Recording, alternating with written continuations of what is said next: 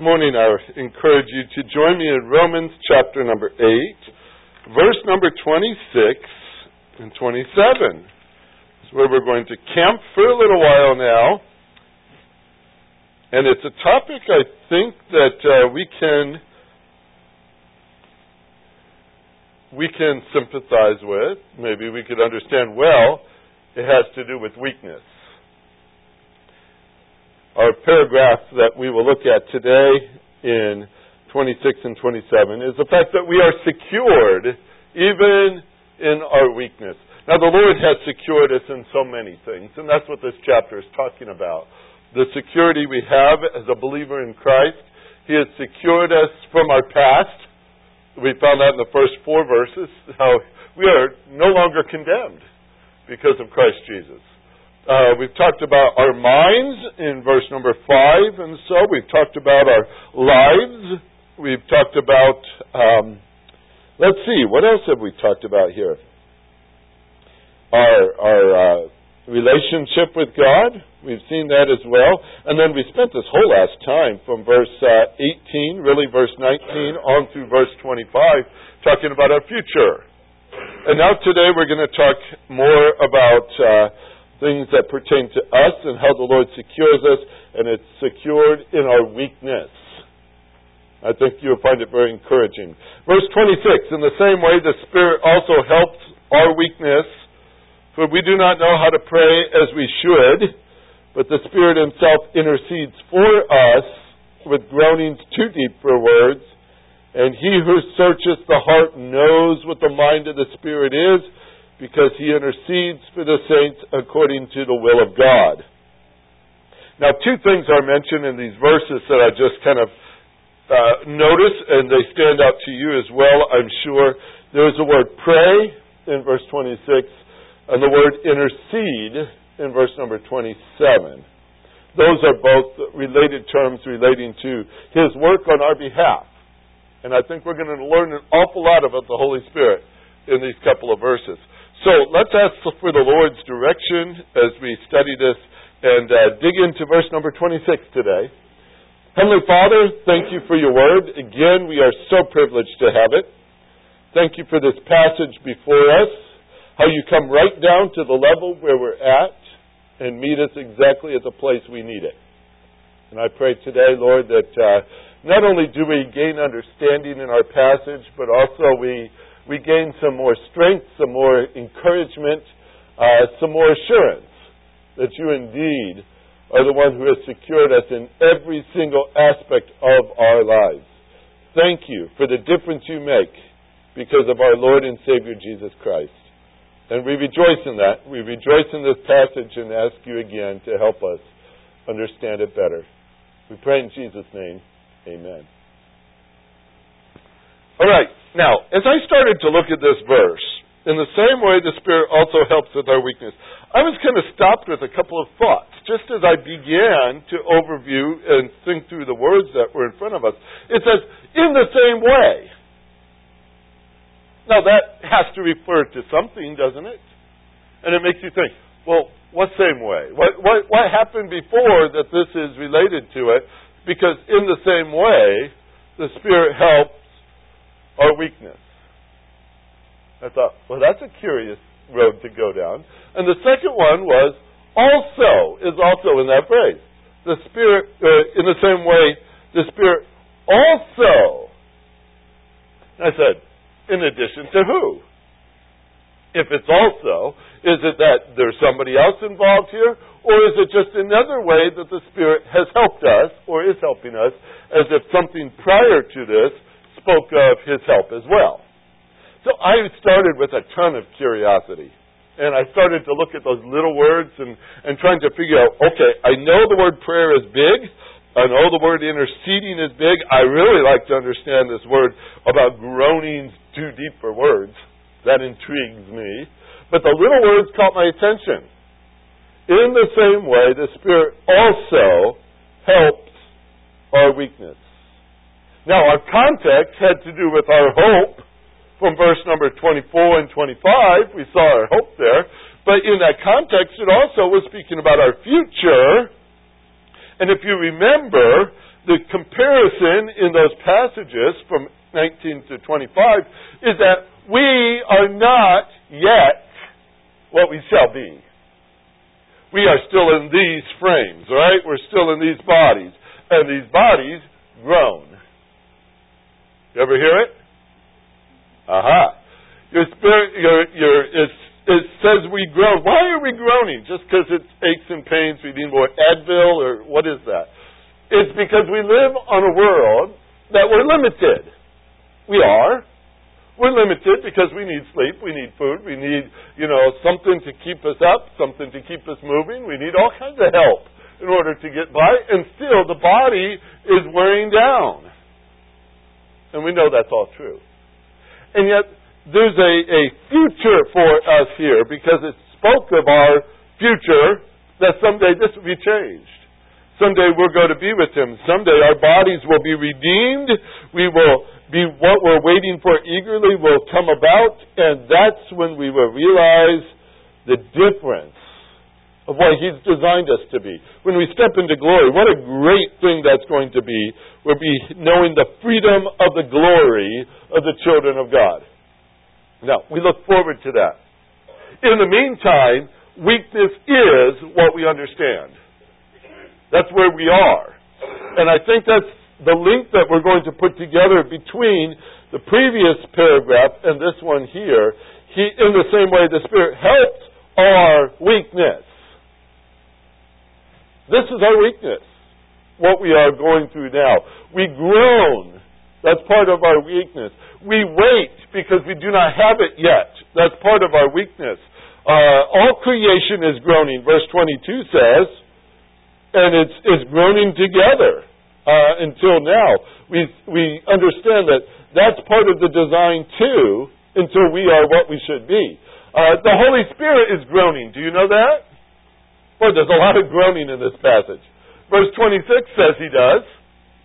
It says He is groaning with things too deep for words. By the way, it is the same word.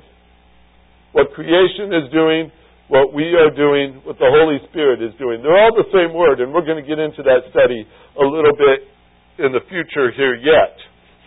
But I want to start with just the first line of verse 26. All right? In the same way, the Spirit also helps our weakness.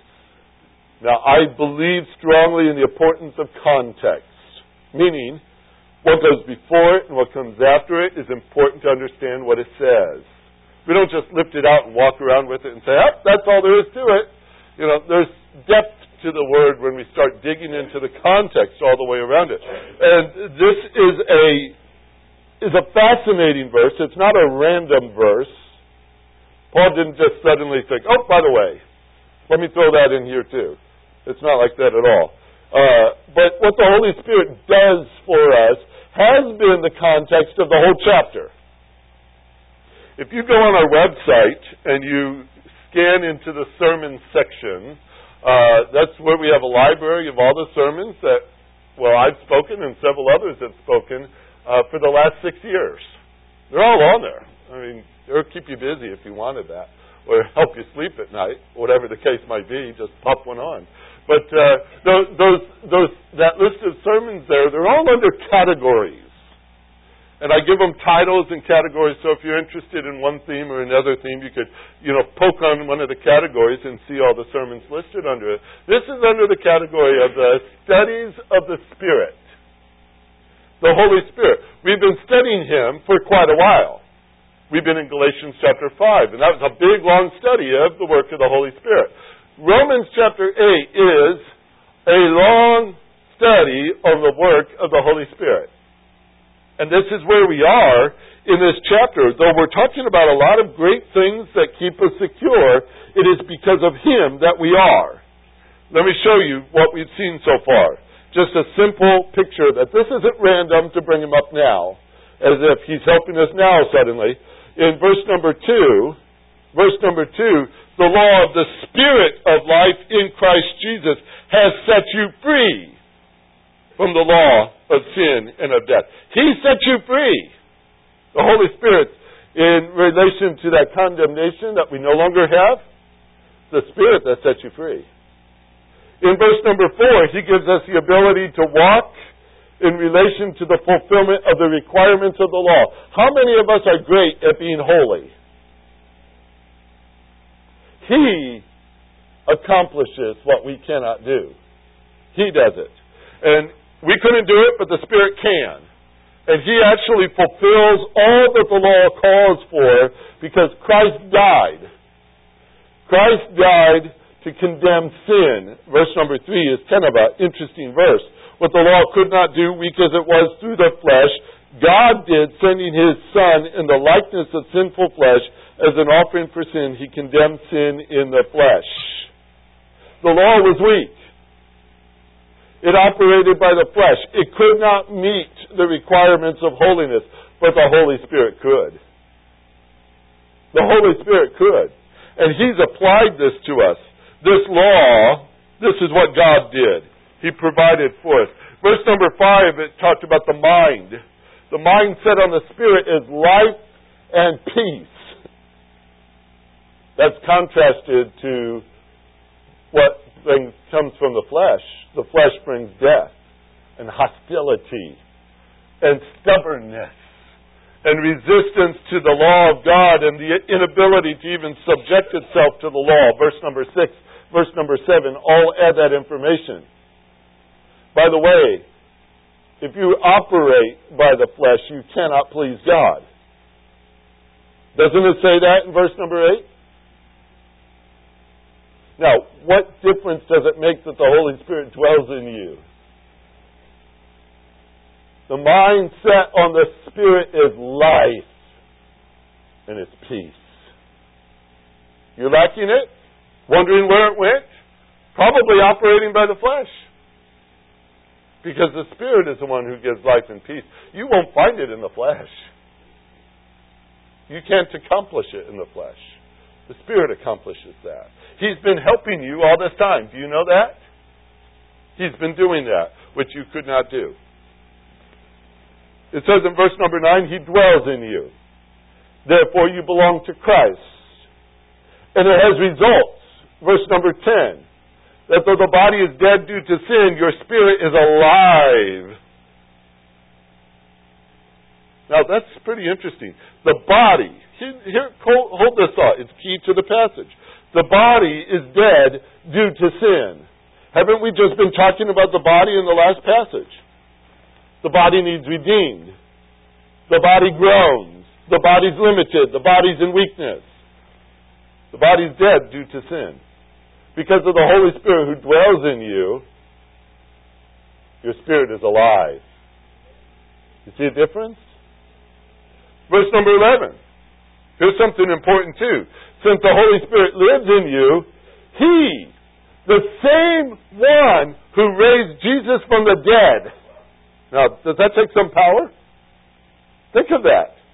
The same one who raised Jesus from the dead lives in you and will give life to that mortal body. He can do it. He's proven it.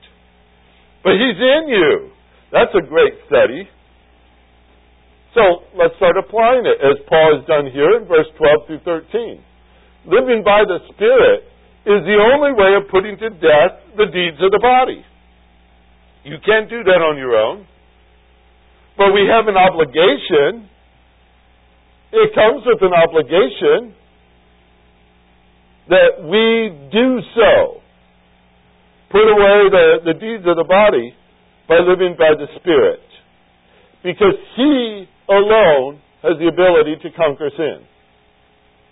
He applies the truth of the death and burial and resurrection of Christ. He applies the truth of God's redemption of us and God's adoption of us. He applies it to our lives, and He gives us the power to conquer. Because He's in you right now. He walks with you right now. Too many times, folks, really, it's honest, too many times, excuses are given for those who will not or cannot conquer persistent sin. Excuses. I just can't do it. I just can't overcome it. I just can't do it. Back in the third grade, my Two of my children, Carrie and Josh, were in third grade at a Christian school. Mrs. Peoples was the teacher. She had a rule in her classroom. You were not allowed to use the word can't. She enforced it. You were not allowed to use the word can't. You couldn't ever start the phrase, I can't, in her classroom. I wish you were here right now and teaching us. Because so many times we say, I can't. Now, there is truth in those two words, because we can not do it.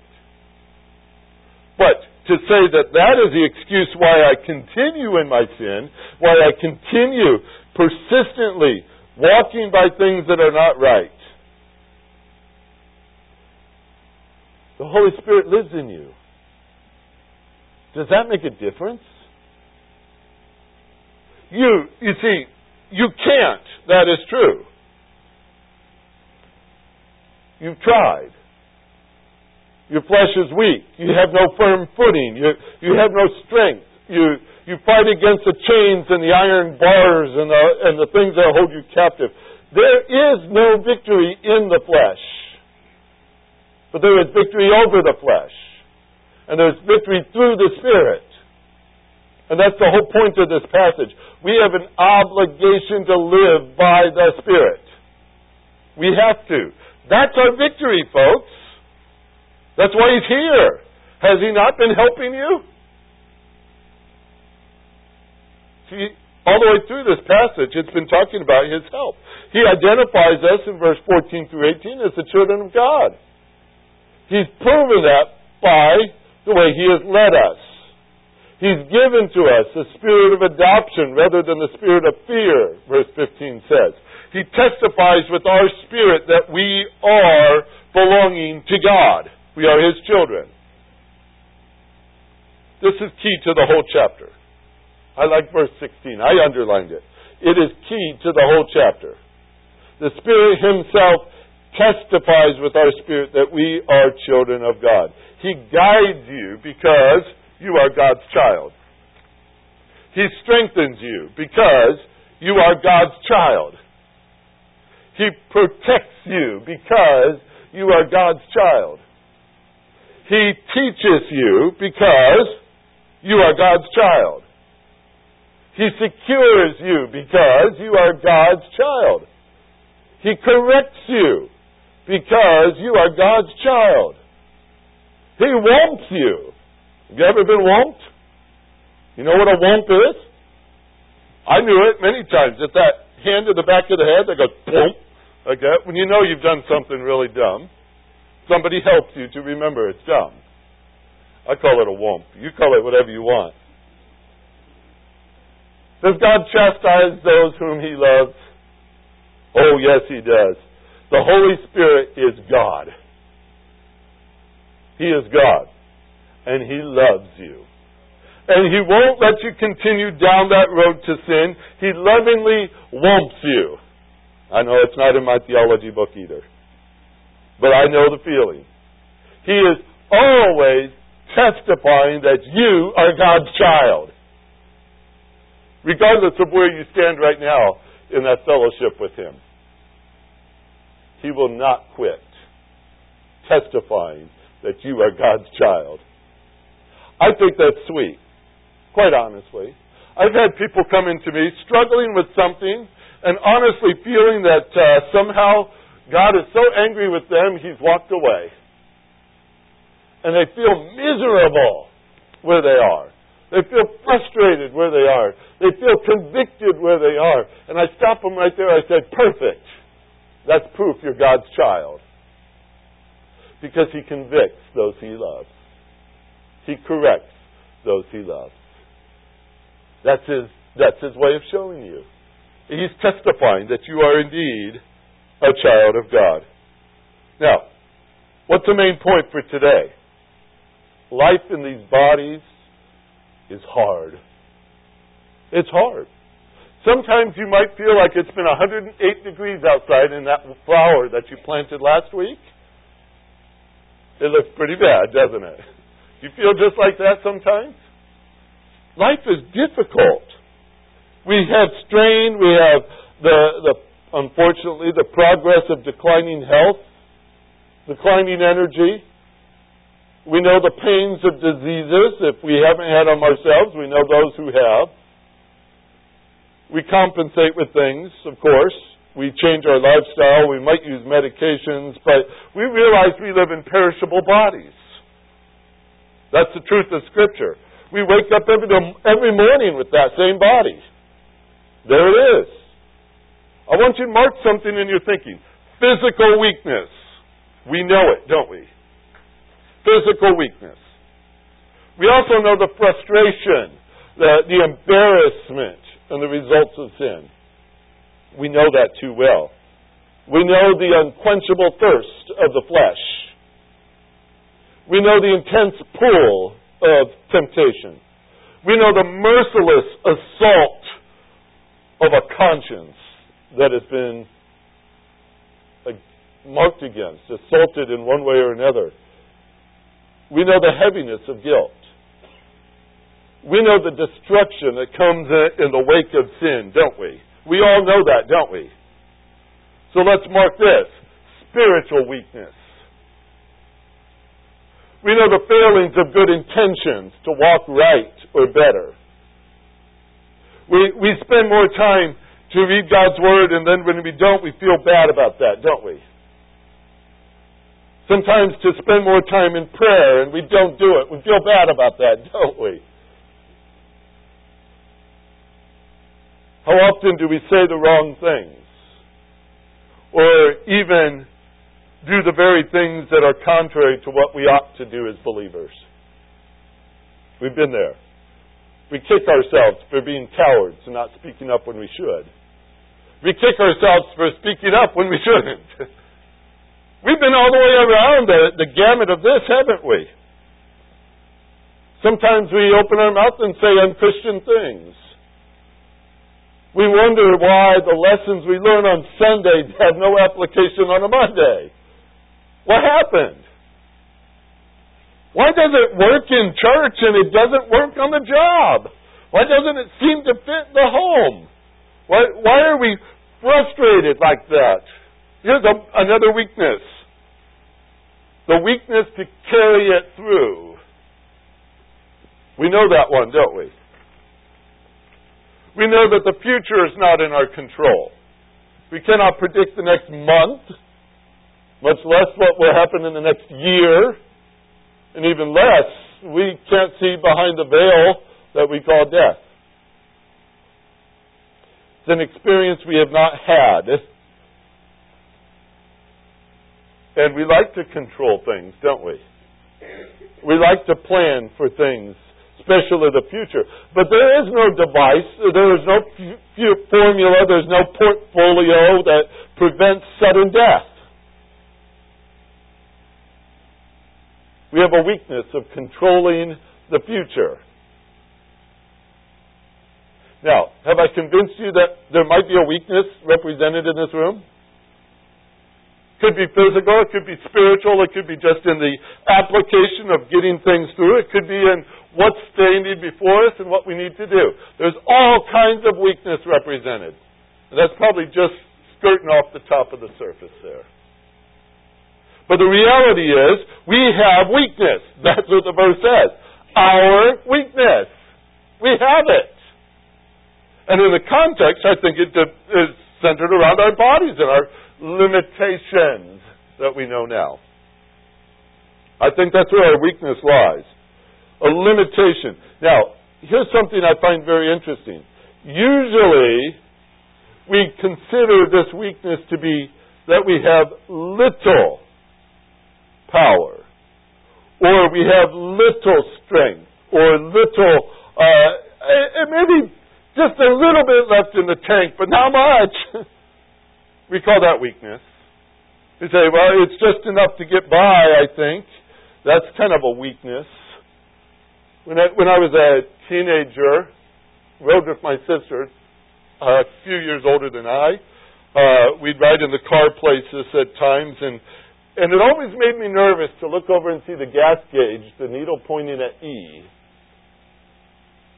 And I always would bring that up, and I'd say, look, the gas gauge says E, and she says, E stands for enough. That never seemed to satisfy me, though. But that's what she would say. E meant enough. And I wonder, how many times do we operate just that way? Even though our needle is pointing to E, we say, well, that's enough. And we somehow plow harder, put up with a few things. We call it a minor limitation, perhaps, but we try real hard to overcome it. Maybe another cup of coffee will do. You ready for this? The word weakness means no strength. Not little strength, no strength. It's a powerful little word. No strength. Sometimes they define it as just moral frailty, a disease, an infirmity, a sickness, a weakness. We see the word weakness in our text. But the Greek word means no strength. No strength. The tank is empty. No strength. The power is gone. No strength. The condition is hopeless. The future is hopeless. It's over. As far as that is concerned, it doesn't move. You put the key in it, but it makes no sound. You hit the switch, but there's no light.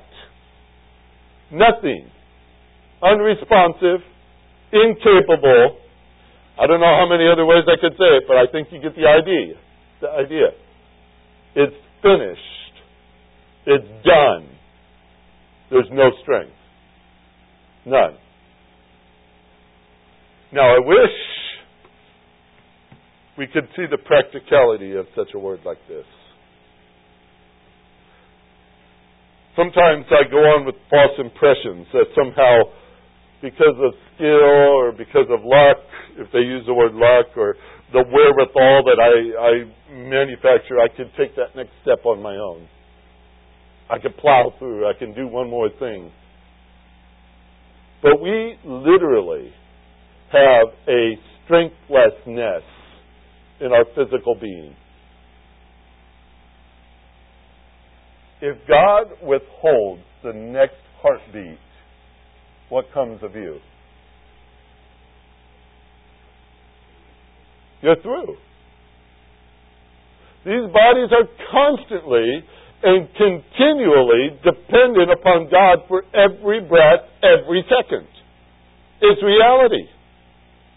But we operate like it's up to us. But He's the one who gives us our life and our being. We have a strengthlessness when it comes to our spiritual being as well. We are fully aware that it is by God's grace that we are His children. How much did you contribute? Nothing. That is true. We have been forgiven. Isn't that a beautiful thing? That wasn't earned, was it? That was given to us. We have the remedy for sin and for the frustration I've been speaking of this morning. We have the Holy Spirit within us, and we are in the process of being conformed to the image of Christ. It is not our doing. It is not our doing.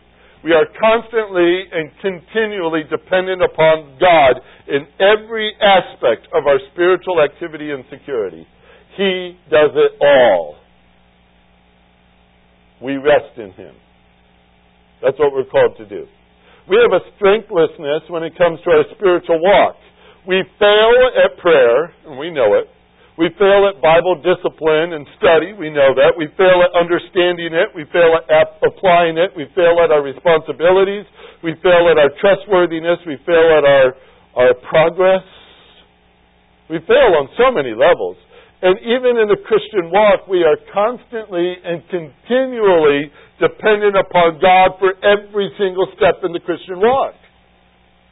Why? Because we're strengthless, folks. Physically we are. Spiritually we are. Christian walk, spiritual walk, we are. I want to do this with you this morning, and if you're starting to get discouraged, let me encourage you. I seek to impress you with the preciousness of the verse in front of us. The verse says, in the same way, the Spirit, Holy Spirit also, as He does everything else for us, by the way, He helps our weakness. He knows why we have no strength. He knows when we have no strength. And He helps our weakness. Do you know what I like very much about God's Word? Is how He just simply says things. He says, I know that you're dust. Straightforward. You wake up feeling like dirt in the morning? Guess what? You are. He knows we're dust. He says, okay, I know that. And He doesn't say, now, fix it. He doesn't do that. He says, let me be your help. Let me be your help. Let's talk about the word help. This literally surprised me when I pulled up this word help. Because I looked at it, and I'll tell you what it says. All right? It's sun antilambanomai. Very impressive, isn't it? It's a big, big word. Lots of letters to that. That's just a handful of words all stuck together. The Apostle Paul had this habit. Well, it's this desire, at least anyway. If he didn't know the right word to match the context, he made one up.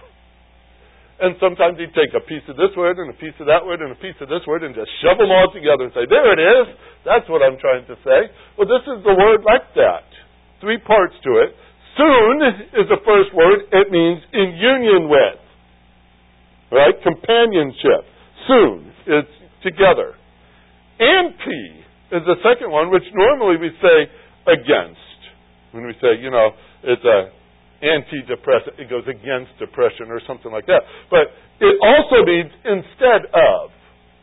Like the Antichrist wants to be Christ instead of Christ. All right? Matter of fact, in Scripture, anti more is used as instead of than against. So instead of. I pull that word out here. And then I see the word lambanomai, which means to take something, to hold it, to grab it. All right? Grabbed it. Lambanomai. You've got it. All right. Now, here's the word. Putting it together is beautiful. It's really quite beautiful. The Holy Spirit takes what we cannot do. He comes alongside, and instead of us doing it, He does it. He takes it. Instead of us, He takes it by coming alongside. That's a very fascinating phrase, because here's the difference, and I'll paint the picture, and I think you will see it best. In Luke chapter 5, there's a story there in verse number 4 to verse number 7 or 8, where the disciples had gone out to go fishing, and they were having a terrible, terrible time with fishing, and they couldn't catch anything. And they'd been out there all night long, and there's Jesus on the shore, and He says, hey, did you catch anything? And they said, well, no. He says, throw your nets on the other side of the boat. And of course, these seasoned fishermen are probably saying, now, we've tried that one, but okay. They throw the nets on the other side of the boat. If you remember the story, the net got very full suddenly. Matter of fact, so full that the nets were tearing and the boat was starting to lift this way toward the water. It was in trouble. And the disciples on that boat yells to the shore, to the other fishermen out there and says, come here quick, help us, we're going to go down, look at all these fish. And they all come out, and the text says literally this. It says this in chapter 5, verse 7 of Luke. They signaled for their partners in the other boats to come and help them. And they came and filled both of the boats so that they began to work together. Now, here's the interesting thing. This word for help here is missing one piece of the word Paul used. It has the word soon, which is together, and it has the word lambano, which is to take, and the disciples came out with their boats, and together they took the nets. All of them together took the nets, and they pulled them in. So they came to their rescue. They came to their help, right? All of them working together. The word that's not in there is the word instead of. That's the word Paul added. This is what is fascinating, because this is the word. When Paul used this word, anti, if you will, in between these two other words, it does not suggest that the Holy Spirit comes along and puts His hands on the nets with your hands and helps you pull the fish into the boat. It means He does it instead of you. See the difference? He comes, and essentially, and I'm going to put words into this, and I don't know if they're perfectly accurate, but it's pretty much like this. He comes and He grabs that net and He says, now let go. I'll take care of this. And He pulls it in for you. That's instead of. That's the word instead of. He does it. Now, I admit when I studied this word and I looked at it, I was going against the current with all the commentaries I had on my shelf. And I said, now wait a minute. The scholars have always defined this as pulling the net together with the Holy Spirit, so to speak. Everyone working together, we're working with the Holy Spirit, He's pulling the net, we're pulling the net, and all that. In my pride, I like that translation. But I'm setting my pride aside for a minute. Because I don't want to give myself some sort of credit for what's being done here. I don't want to pat myself on the back and say, hey boy, Holy Spirit, aren't you glad I helped you out on that one? I'm not going to give the credit to me. When I see this word, I see Him say, I will do this. Trust me. Rest in me. For those who read that verse, the Holy Spirit helps us with our weakness, and they put Him in as some sort of a co-pilot. They put Him in as some sort of an assistant or apprentice or somebody else that just comes along and kind of gets them over the hill. I think some people will also find the verse that God helps those who help themselves in their Bible. I can't climb over this word anti in this passage. I cannot climb over and ignore it. When I read it and I see such things like He does this in my stead, I think of another picture. If I were guilty of a crime and were convicted and were sentenced and somebody stepped in instead of me to take my sentence, would it be strange for me to go to jail with them? Yes, because they took my place. Instead of are the operative words here. And I see that and I look at it and I say, well, I just know I've got the weakness. And that's not merely a little strength. I had no strength. What am I going to contribute? What am I going to offer Him? I had no strength. None. He helps. What's that mean? He does it instead for me who has no strength. He does that. I love the phrase. I think it puts me in my place. I'm a firm believer in this statement. Jesus said, apart from me you can do nothing. And I know nothing means nothing. Don't you? I believe God, the Father, could say that to us. I believe the Holy Spirit is saying it to us right now in this verse. Apart from Him, we can do nothing. I am weak. But I'm not afraid to tell you that, folks. I'm not afraid to tell you how destitute it is. Because, as Scripture says, when I am weak, then He is strong. Then He is strong. Paul used those words so often in his text. He said once when he pleaded with God to take away his weakness, whatever it was that was a thorn in the flesh, he talked to God about it, and God says, my grace is sufficient for you. My power is perfected in your weakness. What's that mean? That means it's complete. His power is shown to fill it all up. Not 70%, not 80%. It's all of God, not of us. So Paul says, I'm not afraid to boast in my weakness so that the power of Christ may dwell in me. Then he goes on to say, finally, folks, be strong in the Lord and in the power of His might. His might. You get the verses? They're all over the place if you look for them.